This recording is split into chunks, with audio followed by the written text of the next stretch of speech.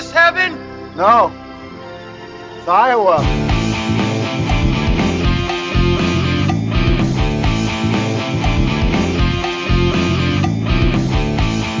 I've been waiting for you, Eric. Ooh, your mother sucks cocks in hell. I can't do this by myself. I need to bring him back up.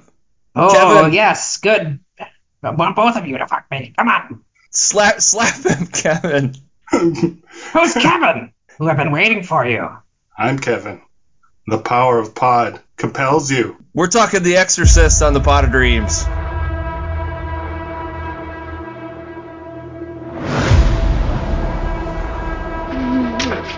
Hey, where'd this come from? I found it. Well, let's both play. You really don't want me to play? Captain Howdy said no. Who's Captain Howdy?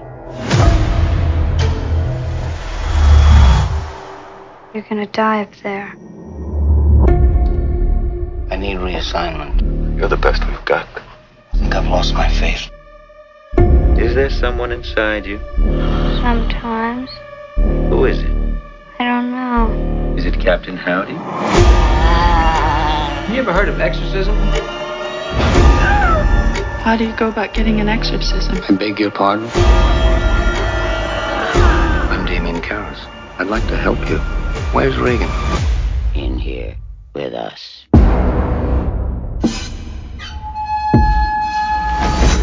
I believe we should begin.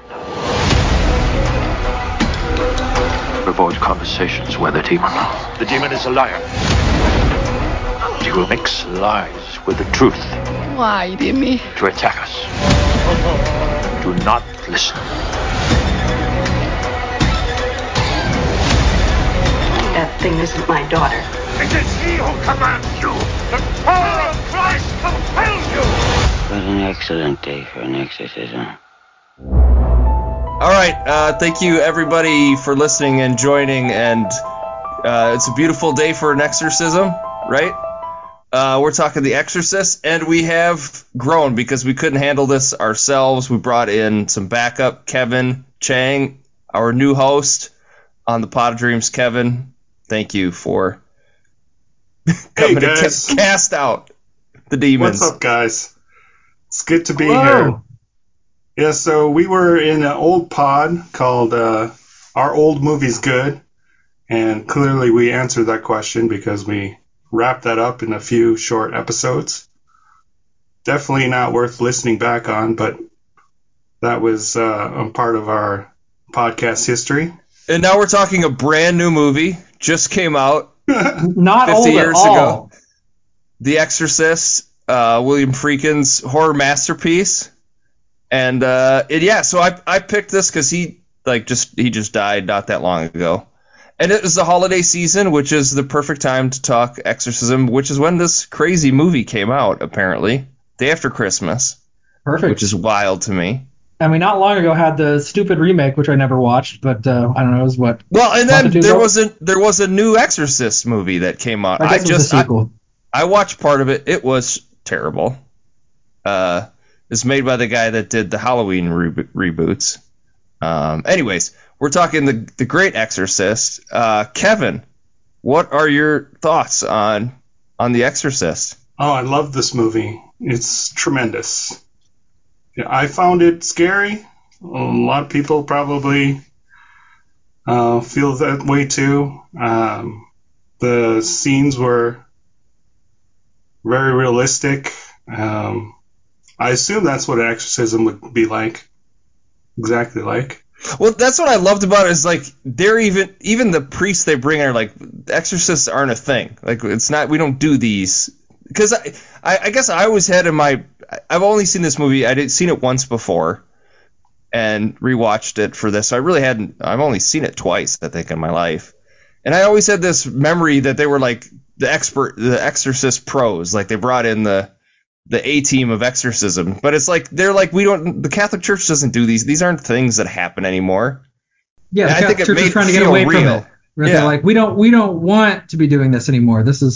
We're trying to get a better rep than doing the exorcism. Father Karras makes a joke about it, like you need a time machine, go back to the 60s. Yeah. Ben? Yeah, this is the third time I've seen the movie, and it's Yeah, well, it's a compliment to how good the movie is because it's changed for me each time I've seen it. So I saw it in like high school, and the parts I cared about were like the edgy, your mother sucks cocks in hell, like, oh, that's so intense and spooky.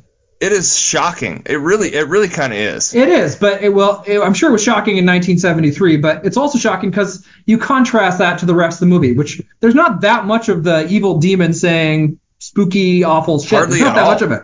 So it hits really hard when it comes, for sure. But that's what I cared about when I was in high school. And then I saw it like in my 20s, and the like Father Karras wrestling with his faith stuff resonated a lot more. Like, oh, this is a guy that kind of wants exorcisms to be real in a perverse way because it means demons are real, and then I guess God exists.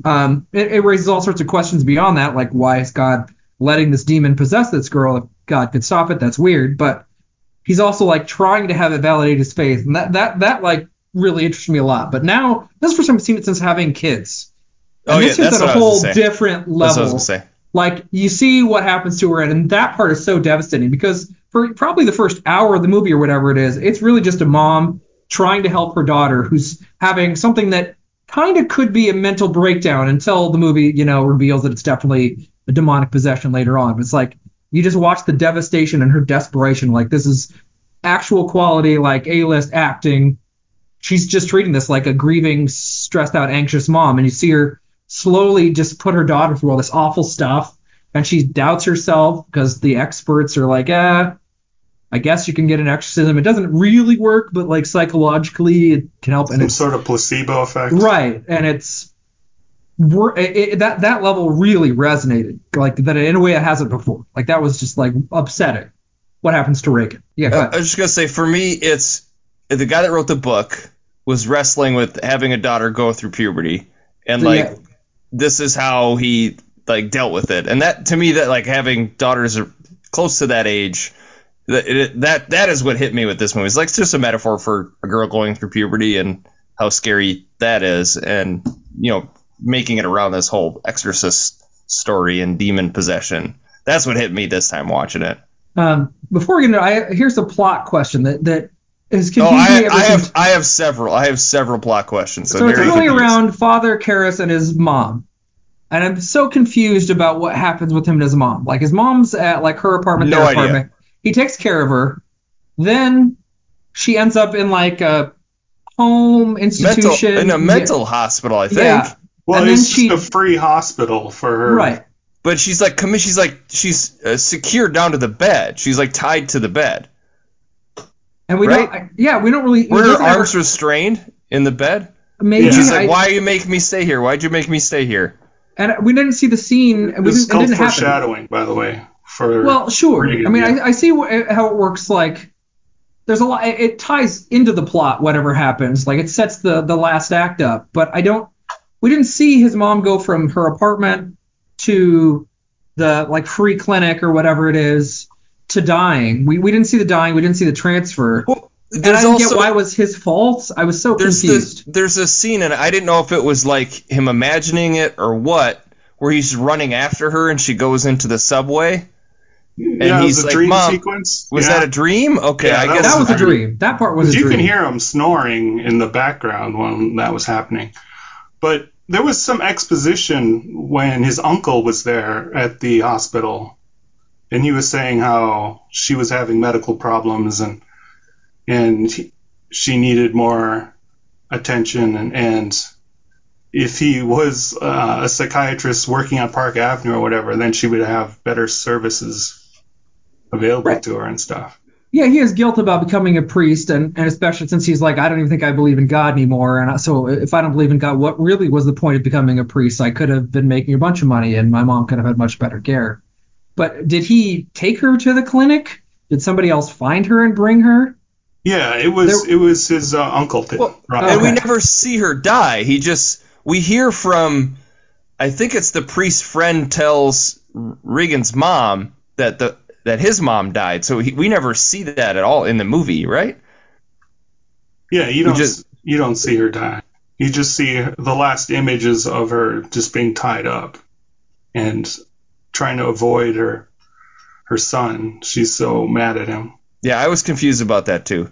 The plot that had me just spin in circles is the little idol thing that Max van Sydow finds in the beginning, and how that has anything to do with Regan getting possessed, and like where it went and how it got to the bottom of the stairs, right? So beginning of the movie, which also I totally forgot, there's like a 15-minute sequence where he's at this excavation site in Iraq, and he finds this little idol, this demon idol, and then he has this vision and sees a larger idol, and then we cut to Regan, and are they in Boston somewhere? No, Georgetown.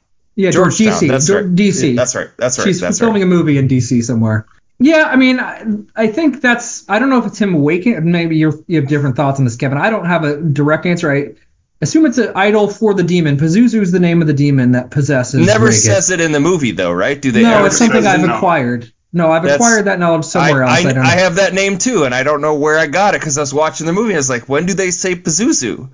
They actually say he's the devil, right? Well, they say he's a demon, but he refers to himself as the devil. Yeah, and there's a whole thing about like a lot of everybody claims to be the devil. You know, whenever crazy people have issues, they're always the devil. They're never like hell middle management or there was no being hell. Go straight to the top. Yeah, go straight to the top. CEO. Like, nobody envisions themselves. I'm a C- demon. I didn't know if he's summoning Pazuzu or if it signifies that Pazuzu's coming back. I mean, I assume that idol was placed there, in the time of Jesus or something, somewhere Jesus was wandering around, and there's probably some sort of biblical reference, or you could tie it in. I don't really know. I assume Father Marin has been doing exorcisms before, and they reference that he did one like 10 years ago in Africa. And I think he's been battling that demon ever since. And he's been going on excavations and trying to hunt for certain imagery, I guess. Right, but then when the first priest dies, the cop, he goes up and he walks up the stairs, he checks the house and, finds out that Regan was the only one that saw him, and there's no way she could have thrown him downstairs. That was murdered. Oh, was it the director? Yeah. Yeah, the alcoholic director. Yep. He gets hit with one of Reagan's art projects. I don't think it's not an artifact. It's something that Reagan made, and I think she throws it out the window and was walking down the stairs. He gets hit in the head and falls down the stairs. What I think happens. But then the cop picks it up, and isn't it the idol? Isn't it the same thing? It looks like the idol. Max van Sydow had. I that's why I was super confused. I was like, how did the idol get to the bottom of the stairs? Oh, I thought it was like he goes into the house, the inspector guy, and he finds it and he walks. He says, "Is this one of Reagan's art projects?" And yeah, it's a little turtle. Ellen Burstyn is like, yeah, that's one of her art projects. So he's trying to figure out how the person died, and that was like evidence, and I think he was trying to get the mom to confess that it was Reagan's object, that she'd seen it before, and it came from their house. That's what I thought. I don't know. That's at the bottom of the stairs, right? Yeah, outside the window where the guy was killed. That actually explains it. So Reagan made the idol. She made the little clay figure that looked like the same idol that Max van Sydow had. Yeah, I mean, it could be the same one, but then that raises all sorts of questions. That wouldn't make sense. But yes, I assume that was just something that Reagan made. That would make sense if the same demon that comes from whatever this idol possessed Reagan, and then she made that object. Because she was saying, like, when they did the Ouija board, which was, like, I thought maybe the creepiest part in the movie. She calls it, like, Mr. Buckles or something like that. Captain Howdy, right. So she had already been possessed, right? It's already in her at that point. We think. Sure. So that would have led her to make the little figurine that matched. Did it make her steal the cookie in the beginning? Sure did. Yeah, and I like that's hinted at. We don't get too explicit about how she got possessed or why. I like that we don't spend a ton of time. I guess it's hinted at that she summoned him via the Ouija board, but who knows? We don't get a lot of time. But yeah, that object I think was just something Reagan made and then threw out the window to kill the guy. But how does his head get spun around? Well, she uses her strength, her superhuman strength at that point, because the cop does say that his head is spun around. Yeah, demon strength, I guess. Yeah, I don't know. I mean, little girl demon strength. Sure. Well, I don't know what happens when you get possessed by a demon. Well, you can spin your head around and not get injured, I guess. Yeah, vomit a lot of absurd amounts of pea soup. Yeah, I mean, there's some stuff that's vague. I mean, I like there's kind of edges of this movie aren't completely well defined. Yeah, I like that it's vague too. Like, it wasn't because she desecrated a gravesite or something, or fed her mogwai after midnight or something. There wasn't any rules that she broke. Yeah, she's just a little girl. And then it starts slowly acting more and more crazy. And you're just like, and just the way it escalates. Like, she walks down and she pisses all over the carpet and tells a priest that he's going to die. And you're like, she could be just going through something. I don't know. Maybe she wants to be an edgy 12-year-old. But then it clearly just gets more and more intense. Well, see, and that's a weird thing too, because maybe I saw it on YouTube, but isn't there a scene where she walks like upside down? That's a director's cut deleted scene. The spider walk sequence. Yeah, that was not in the theatrical cut. Down the stairs. Okay. Yep, that was. I was like, wait, when's that happening? And I must have saw it on YouTube, because I don't think I've seen the director's cut.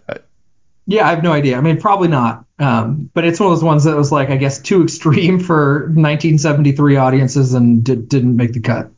And has since been released in other versions and then copied by thousands of horror movies. Well, and forever. The other thing, what was the Leslie Nielsen movie where he plays like some sort of priest? Possession? Yeah, and it's basically a riff on The Exorcist. That, like, I've seen that movie more, and I have memories of that. I was like, wait, when does he start making fun of her? Yeah, no, I think this is like probably the greatest horror movie ever. Oh wow, okay. No? Oh, maybe. This is an example to me of old movies. I mean, there are new movies that are like this too, but it's a movie that takes its time in a way most modern horror movies don't take their time. I mean, it really builds it up slowly, and we're going to make a real proper movie with some horror stuff thrown in, but it's really going to be there's just too emotional course to it. It's just a pastor, a priest wrestling with his like fading faith, and a mom dealing with this intense grief and misery of her daughter, trying to help her daughter and not being able to help her daughter. And they coalesce really nicely in the end.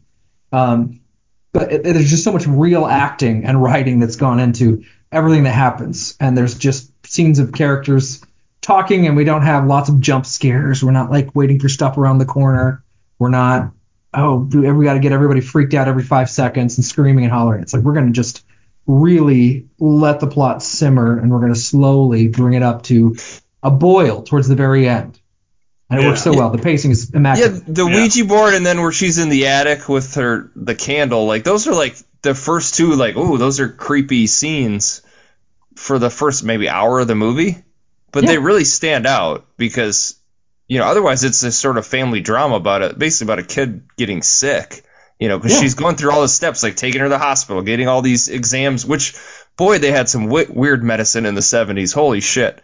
Like some rusty ass machines. And like, it's just, I mean, it was wild to see. Like, that's how they treated mental illnesses back then. Yeah, I mean, it's not real. Next step was probably a lobotomy. I mean, I don't know. Yeah. It's brutal. Everything she has to go through, which is, almost as bad as the other stuff. I mean, those.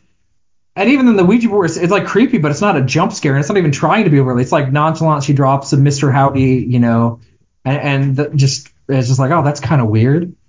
And then. Well, then it moves. It just moves really quick. Like right before the scene cuts, the thing skips and she's like, wait, why'd you do that? The mom does. You don't remember that? I don't, but it's okay. The little pointer moves. Yeah. Yeah. Yeah, I love that she is a famous actress too, because she's like so in control. She's the boss. She's like telling people what to do. She has servants, and then you can see her slowly decline throughout the movie. And I think that gave a lot of space for her performance to go. Ellen Burstyn's perfect in this. It's like one of those I can't imagine anybody else in the role. She's just to that point, the movie wouldn't work without Linda Blair though. Like. You talk about like child acting. I don't think there's ever been a child actor that nails any. I mean, and it's not CGI, right? It's not like the computers did all that shit for her. Like, yes, right. Her head didn't actually spin around, but she's acting through all that. That's now they would just CGI her spitting up all that stuff. Right. The acting is pitch perfect. Max von Sydow as an old like priest. Okay. Works perfectly. How is he that old, by the way? Like, he was in Judge Dredd 20 years later. He's looked that old. I mean, he's not with us anymore, right? But he's looked that old for, that 30. Well, they put some old makeup on him, too, as well. He acts so doing the old. shaking. Yeah. I just on Wikipedia, about Linda Blair, really quick. Friedkin apparently had trouble finding the actor to play this character because it's so, like, important to the story, and was going to, like, have older girls try to play younger, and then he found her, and he had, like, an interaction with her. Wikipedia, it says he started asking her questions, and she apparently had read the book already, which is wild. The 12-year-old who read the book, and she says it's about a little girl who gets possessed by the devil and does a bunch of bad things. And he freaking asked her what that meant, and she says she pushed a man out of the bedroom and masturbates with a crucifix. and freaking asked her if she knew what masturbation meant, and she said, yeah, it's like jerking off, and then giggled. And he said, have you ever done that? And she said, sure, haven't you? Oh my God. Like he had that conversation with a 12-year-old and then cast her in the movie. That blew my mind. That's on Wikipedia? That's on Wikipedia. Oh, wow. Yeah. I mean, that seems extreme. It could be true. I mean, I don't know how much you've ever heard William Friedkin talk about his movies, but he seems like a kind of asshole-ish kind of guy who would maybe say something like that. So I guess it seems plausible. I hope he wasn't that direct, but I mean, the original book was based off of a boy. The boy was William Peter Blatty wrote the book, and he wrote it on an actual exorcism, and it was done to a boy rather than a girl. But I mean, I heard the same. Like he asked her about masturbation. But so this is an aside. I don't know. Did you ever hear what William Friedkin said before he died about how they were remaking The Exorcist? Did you hear what he said to some guy? He said, Ed, the guy who made these new Halloweens is about to make one to my movie, The Exorcist. That's right. My signature film is about to be extended by the man who made Pineapple Express. I don't want to be around when that happens. But if there's a spirit world and I come back, I plan to possess David Gordon Green and make his life a living hell. Just fantastic. That's the kind of guy. And then he did die, like, right before the movie came out? He knew death was coming. Yeah, he knew he wouldn't be around.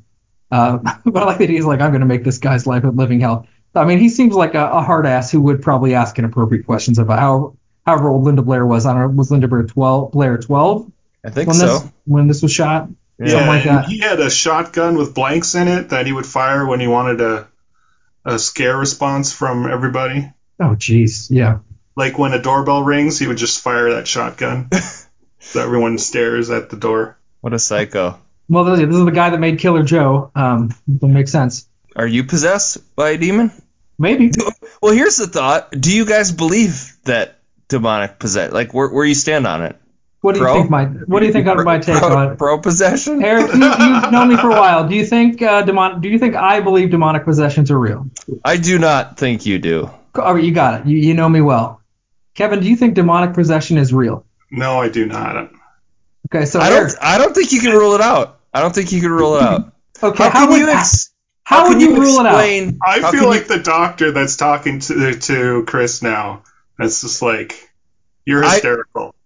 Aaron Rodgers probably, he's a big demonic possession guy. People are saying, the internet says that's happening. Wait till those files are released. If I can give anybody advice, it's please listen to Aaron Rodgers. That guy knows what he's talking about all the time. For sure. No, I mean, how can you explain, like, pure evil acts that humans do? Like, some of the evil, like a mass shooter. Like, how can you fucking explain that? That somebody would do that? You think it's demons that did it? Could be. Let's assume I have no explanation. The one kid in Florida that shot up that school said he was possessed by a demon. Okay, do you believe him? No, I think he's just insane. But so that sounds to me like. So let's say I can't explain it. All right, let's say I have no explanation. It's a big shrug from me. So then does that make demons more likely to be a plausible explanation? No, I mean, there's nothing plausible about it. I'm just saying you can't rule it out. I mean, I would say brain chemistry is probably the biggest thing. If you believe in God and believe in the Holy Spirit, doesn't that stand to reason that there'd be an evil spirit? Okay, so how powerful is God? Is there limits to God's ability? Why is God letting a demon possess a 12-year-old girl? How is that? I mean, typical Maybe he's not will as be strong. free He will. wants to test the faith of Father Karras. Yeah. That's not morally dubious at all. To have a 12-year-old get possessed. She's perfectly fine, though, at the end of the movie. Yes, not traumatized at all after slamming a crucifix up her vagina. Yes, totally fine. So Karras did that on purpose, right? He purposefully had the demon come into him and then killed himself. Is that what happened? Because that was a little unclear. That is what happened, yes. Yeah, I think he just gets desperate. He doesn't know what he's doing. He just gets angry and starts punching Reagan. Well, he comes into the room and Father Merrin has passed. And that scene is so fantastic. Like, yeah, a lesser movie would have had him die on screen. Father Merrin would have died on screen, but we don't see it. We just see Father Karras has a little conversation with Ellen Burstyn. He sits there. We get his perspective. He's trying to get himself calm because the demon's got him worked up. The demon knows he feels guilty about his mom's death and is just like pushing those buttons. And then he comes in and it's quiet. It's so quiet. Priest is dead, and there's the little girl just sitting there. It's the look on Linda Blair's face, too. She's got a little smirk like, yeah, I just fucking killed that guy. And it's like, that's what I'm saying. Like, the acting by this young girl, incredible. It's great. And she's just standing there. We don't see it happen. And she doesn't do anything menacing really while he's in the room. You just see him just sitting there, yeah, with a kind of smug look on her face. And even at one point, like, oh, no, what are you going to do now? Kind of. And yeah, Father Karras just snaps. Just loses it and just starts beating her up until the demon jumps at him. And yes, with his last act of free will, he jumps out the window. And I don't know where the demon goes from here. Floats around, waits for another artifact to Green Bay, Wisconsin. Well, yeah, maybe. Boy. Well, the demon got his job done. He wanted to kill some priests, apparently. Yeah, I suppose from his perspective, hey, I took out 2 of God's warriors. That was worth it. And an alcoholic movie director, I suppose. Who seemed like kind of a dick. Well, it seemed like in the beginning of the movie, Reagan was talking about them having a relationship. Like, Chris wasn't forthcoming about them having some sort of relationship. She was in the bed, and do you remember that scene? I see, yes. She was going to get married. Is that what you're talking about? Yeah.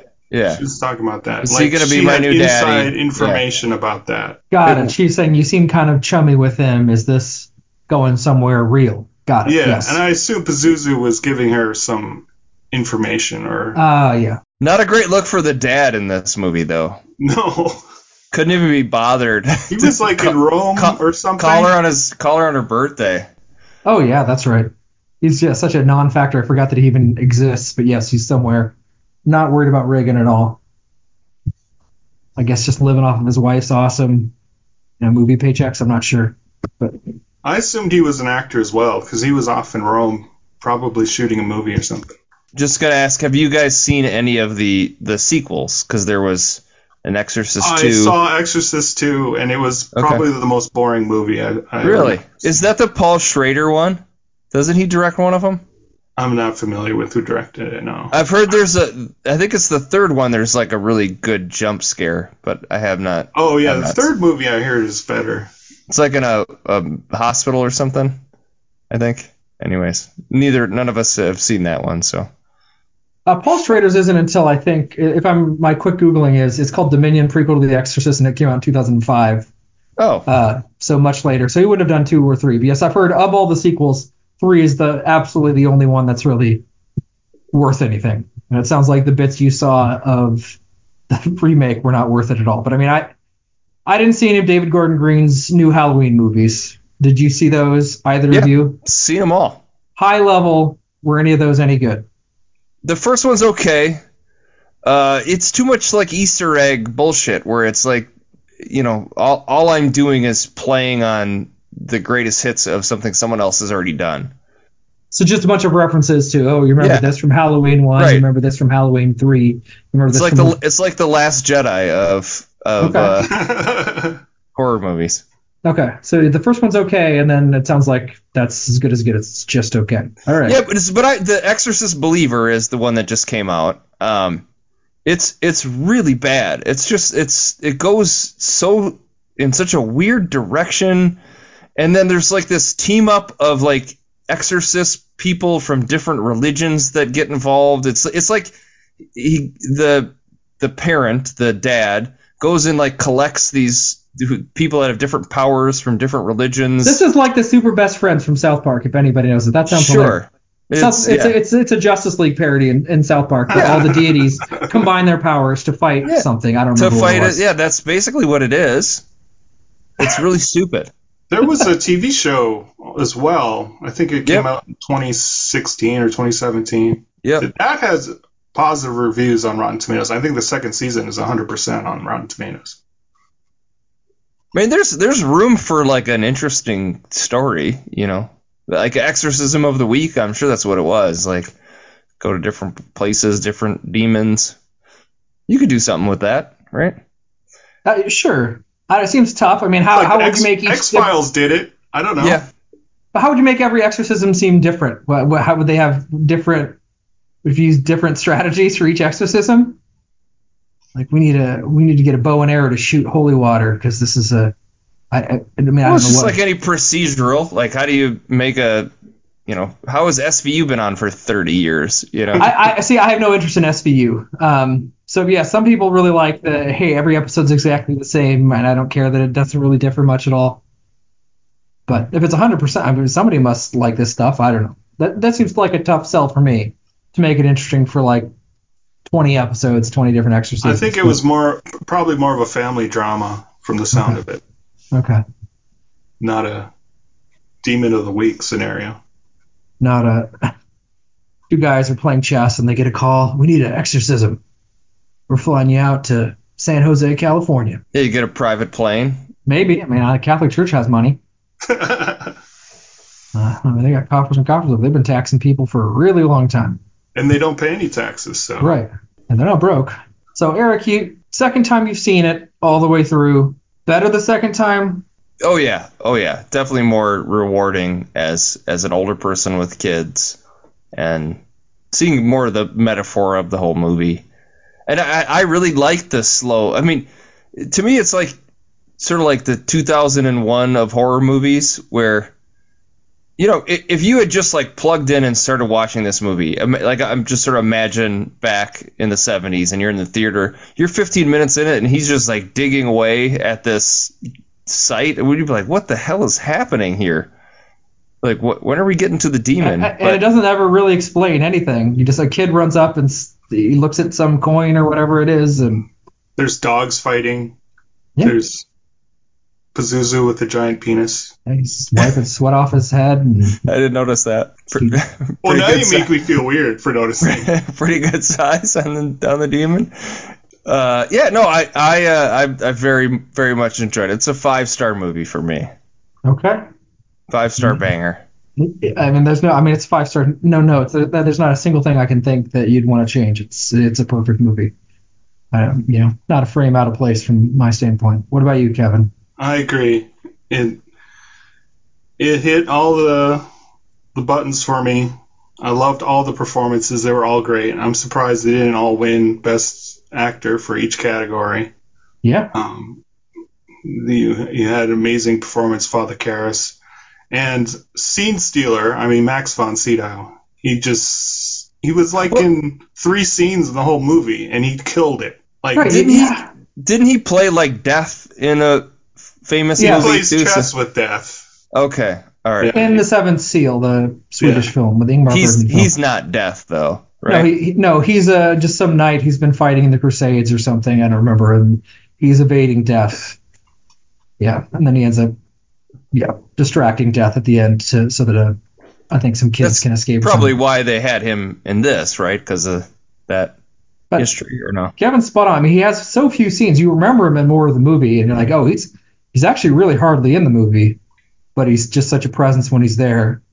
You just remember the power of Christ compels you. Well, power of Christ compels you. One of the most famous shots in movie history is him getting out of the car and looking up at the house. The light shining through it. It's literally like one of the most famous scenes or shots in movie history. Yeah, it's the movie poster. Right, yeah. And the score, we didn't even talk about the score, but the score is so perfect that Well, it's not in the movie very much, too. That's the part that kind of blew my mind, too. This is less is more. I mean, this is not seeing the shark too much in Jaws. I mean, you don't need to overload stuff. You can balance it, and you can pick your spots, and that can work really well. And it just has such good lines. I mean, he shows up, and like, let me give you some history. And he's like, what's the point? No, like, I know she's possessed. I don't need anything else. I know.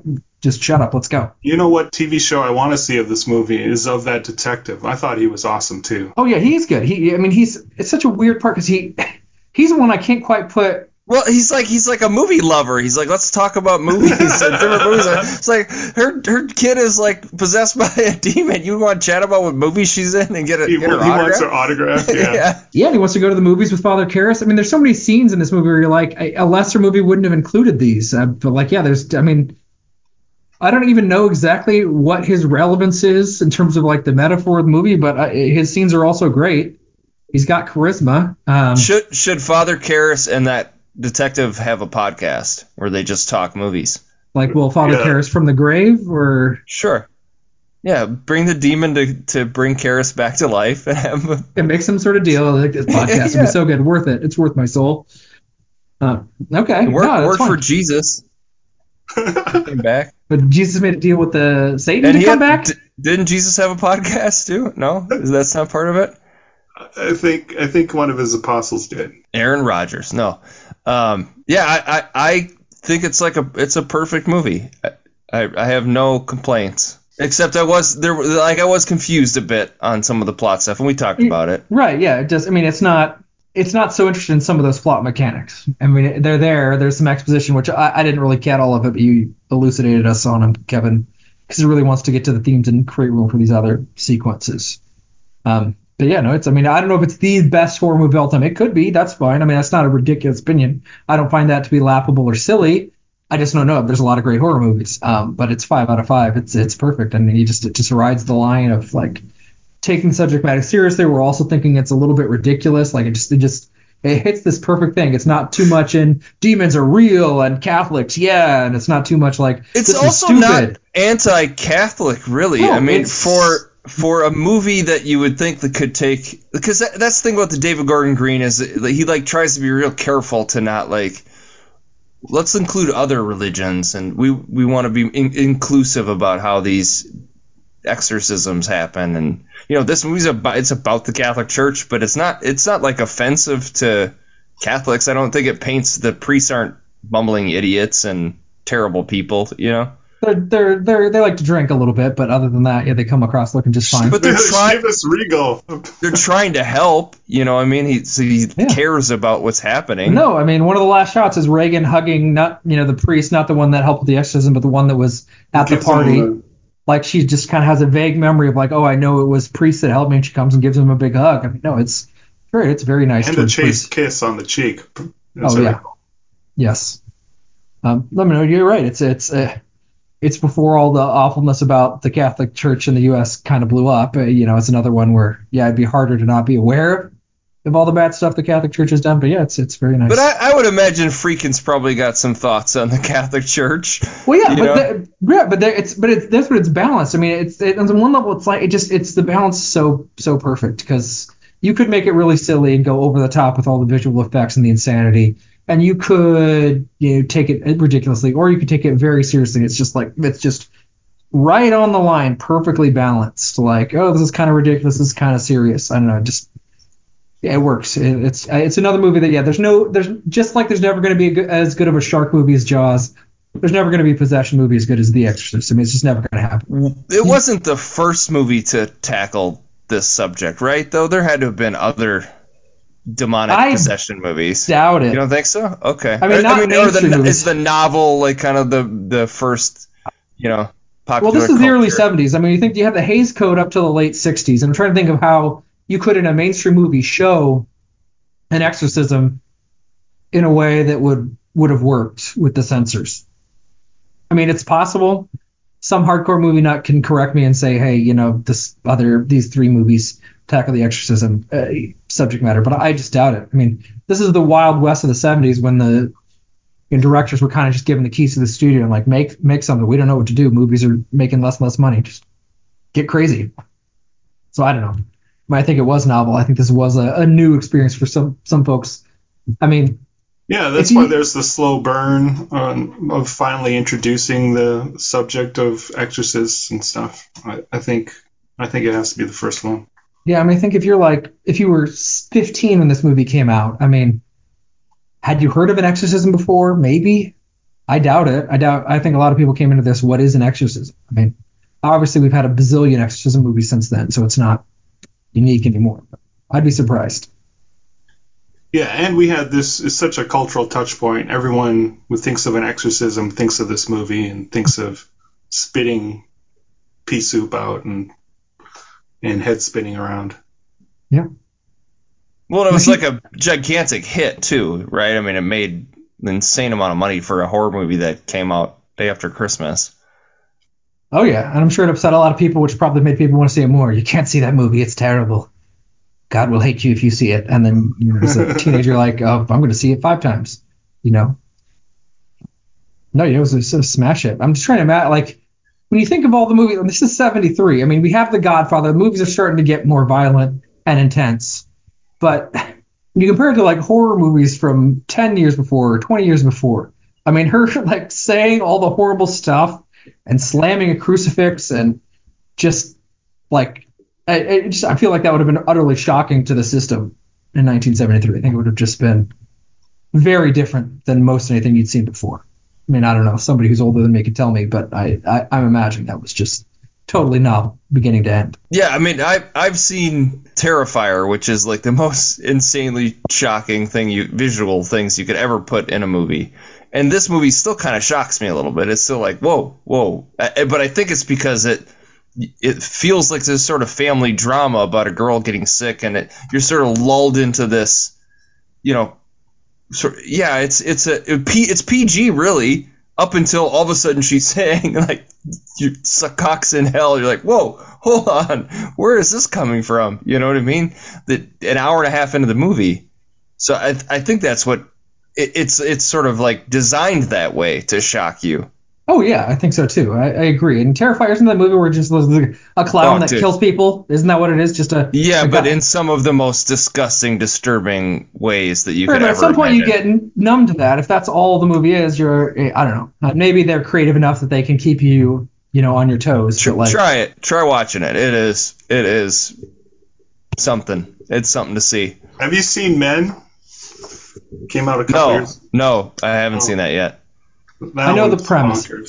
That's Alex Garland, right? Yeah.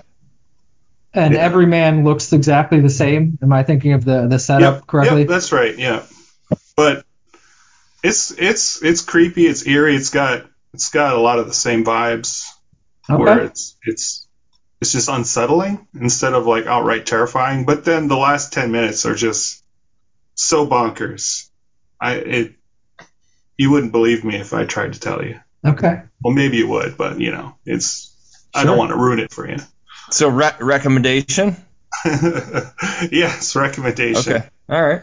So Friedkin's kind of weird, right? He makes French Connection, Exorcist, and Sorcerer. Those are like back to back to back. And then that's quite a run. That's a pretty amazing run. Yeah. But then, like, To Live and Die in L.A., I like that movie. Yeah, that was probably his late stage best movie. Yeah, I mean, it's 10 years later. He doesn't really do a whole lot after that. Like Blue Chips, I love that movie, but it's a weird ass movie. I forgot he directed that. I did not even know he directed Blue Chips. Yeah.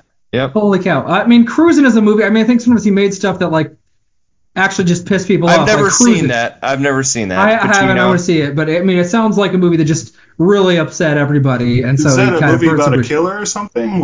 I think Al Pacino is a cop that goes undercover in like the gay underworld of some city, like New York or something like that. Oh, I'm surprised you haven't seen that. Okay, yeah, I don't know. I haven't seen it. Have you seen it? No.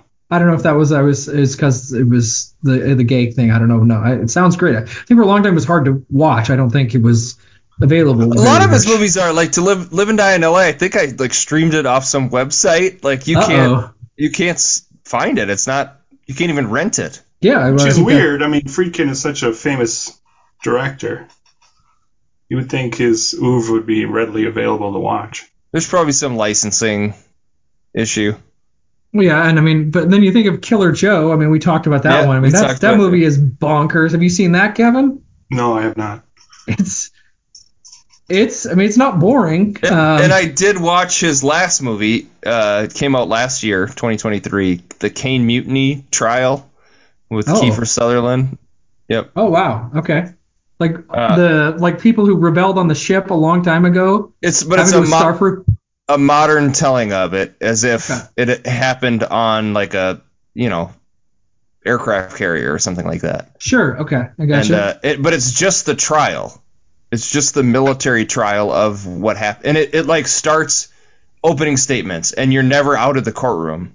The whole movie takes place between expert testimony, witnesses, cross-examination, and then closing statements. Like you don't see what happens. It's just them testifying. It's weird. I've never seen like a trial movie, but I mean it's compelling in a way where like you wouldn't expect it to be. But yeah, that came out like August, and then he died like a month later or something like that. Wow. Okay. See, I'm glad to know that existed, because I didn't know that it existed. And then what's the guy from John Wick who also died? It was his last movie. Oh, the concierge guy. Yeah. That works the front desk. Mr. Wick, your room he's is the ready. Judge. Yep. Got it. That Okay. guy. Lance Riddick or something. Lance Riddick. That's exactly. There you go. He's in The Wire. Yeah. Oh yeah. Okay. Awesome. Well, speaking of movies, Kevin, this is your first pod. Eric and I set up Exorcist quite a while ago. You're picking the next movie. I am picking the next movie, yes. I do have some trivia for you guys. I'm asking you about this movie, though. You guys ready for that? All right. So this was the first horror movie to be nominated for Best Picture in 1974. Do you guys know what won Best Picture? Oh, Godfather Part 2. Well, no, if it's 73, then it would have been The Sting, right? That's right, The Sting. Good job. And do you know what movie was the highest box office receipts for 1973 release? Was it The Exorcist? It was. Okay. That's right. And The Sting was the second. And do you know what horror movie, adjusted for inflation, finally beat the overall total of The Exorcist? The remake. That's right. Wow. It took a long time. And Ellen Burstyn, she was obviously perfect for this role. Right. But do you know, name one of the three actresses that the studio wanted before her?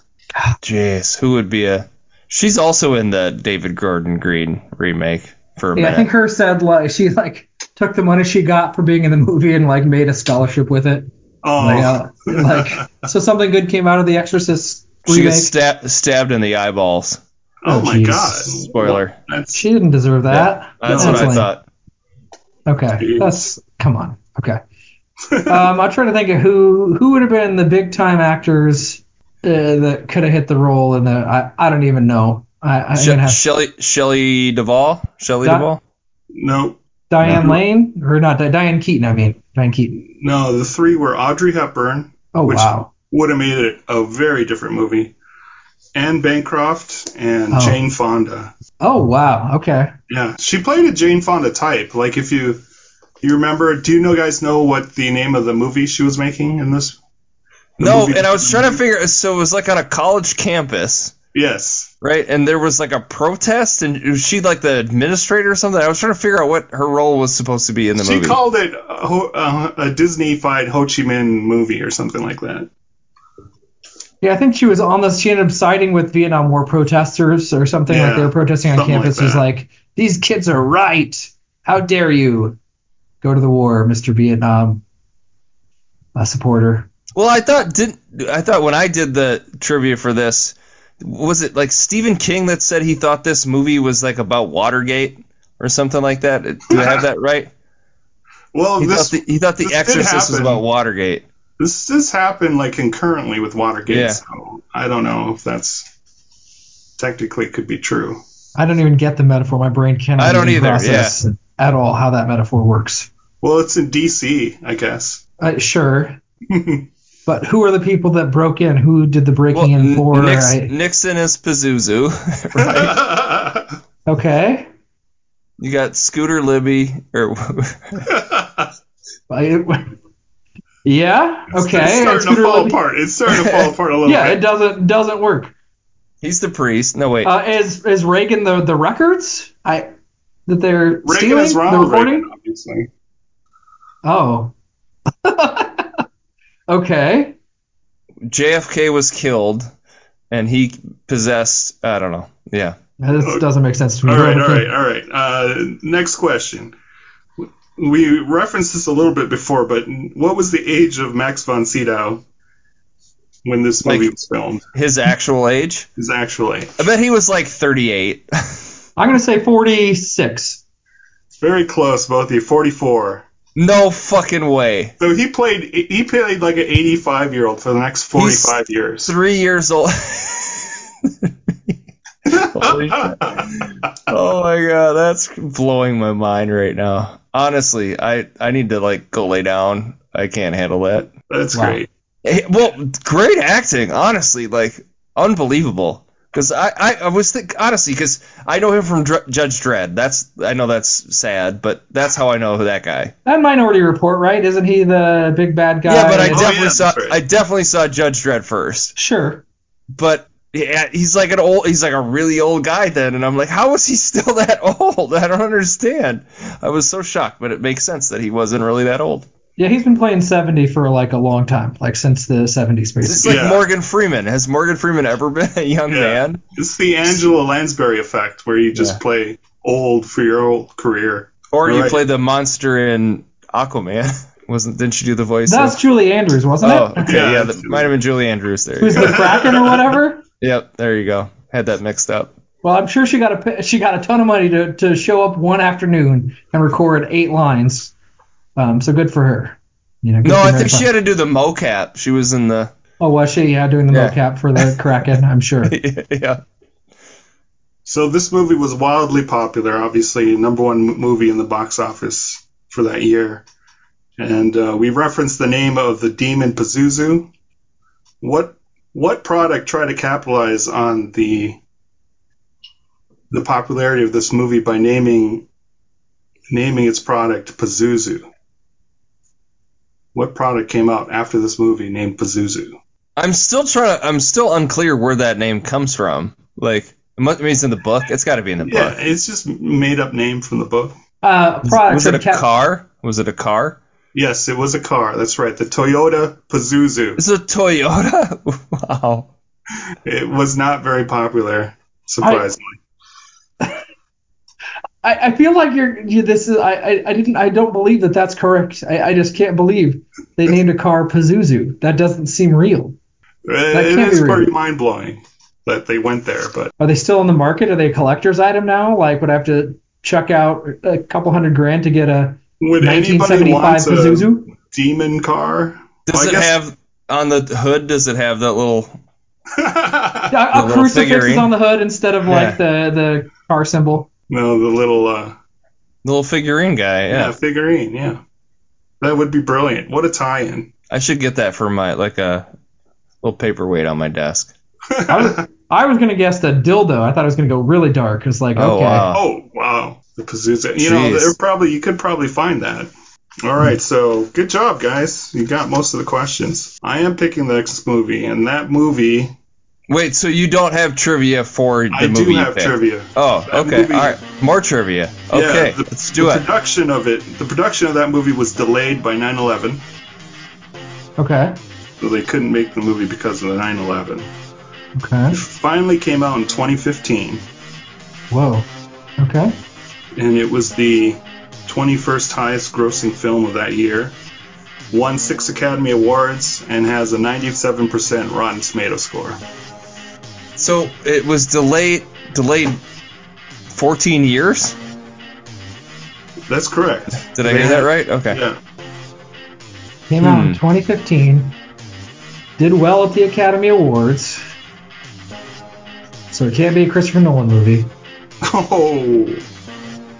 Is Just wait till You don't this year. think Oppenheimer's going to win everything? It's going everything. Oppenheimer is going to, well, yeah, I think Oppenheimer's probably going to sleep. I've said this since this summer. Would you take a bet on that? No, actually, I probably wouldn't. I think there's a real good chance that Oppenheimer wins. This is not.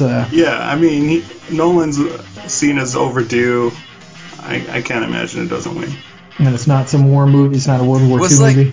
Mr. and Mrs. Wait, Smith? it wasn't a World War II movie? Not really. It's about the building of the bomb, but it's not a war movie. I would say we don't see any military conflict. It doesn't glamorize fighting, retreating, military service, and it questions the building they come from at least a little bit. But anyway, getting off track. 2015. Delayed because of 9/11. It won 6 Academy Awards. It was nominated for 10, won 6. Nominated for 10 and won 6. That's a lot. Yeah, That's a lot of Academy Awards.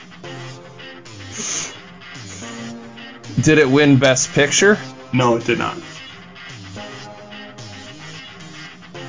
Yeah. 2015.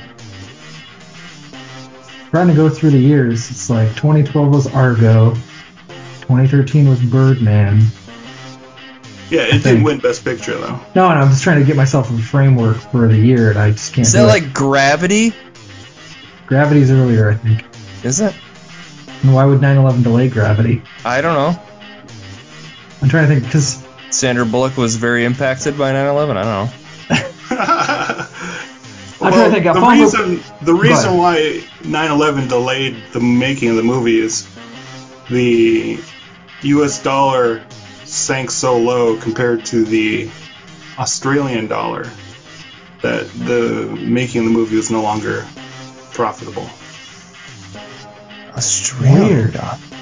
Oh, Mad Max Fury Road? That's correct. Duh, why did I not think about it? I'm an idiot. I'm annoyed with myself. Okay. Oh, yeah. Excellent. Good job, Eric.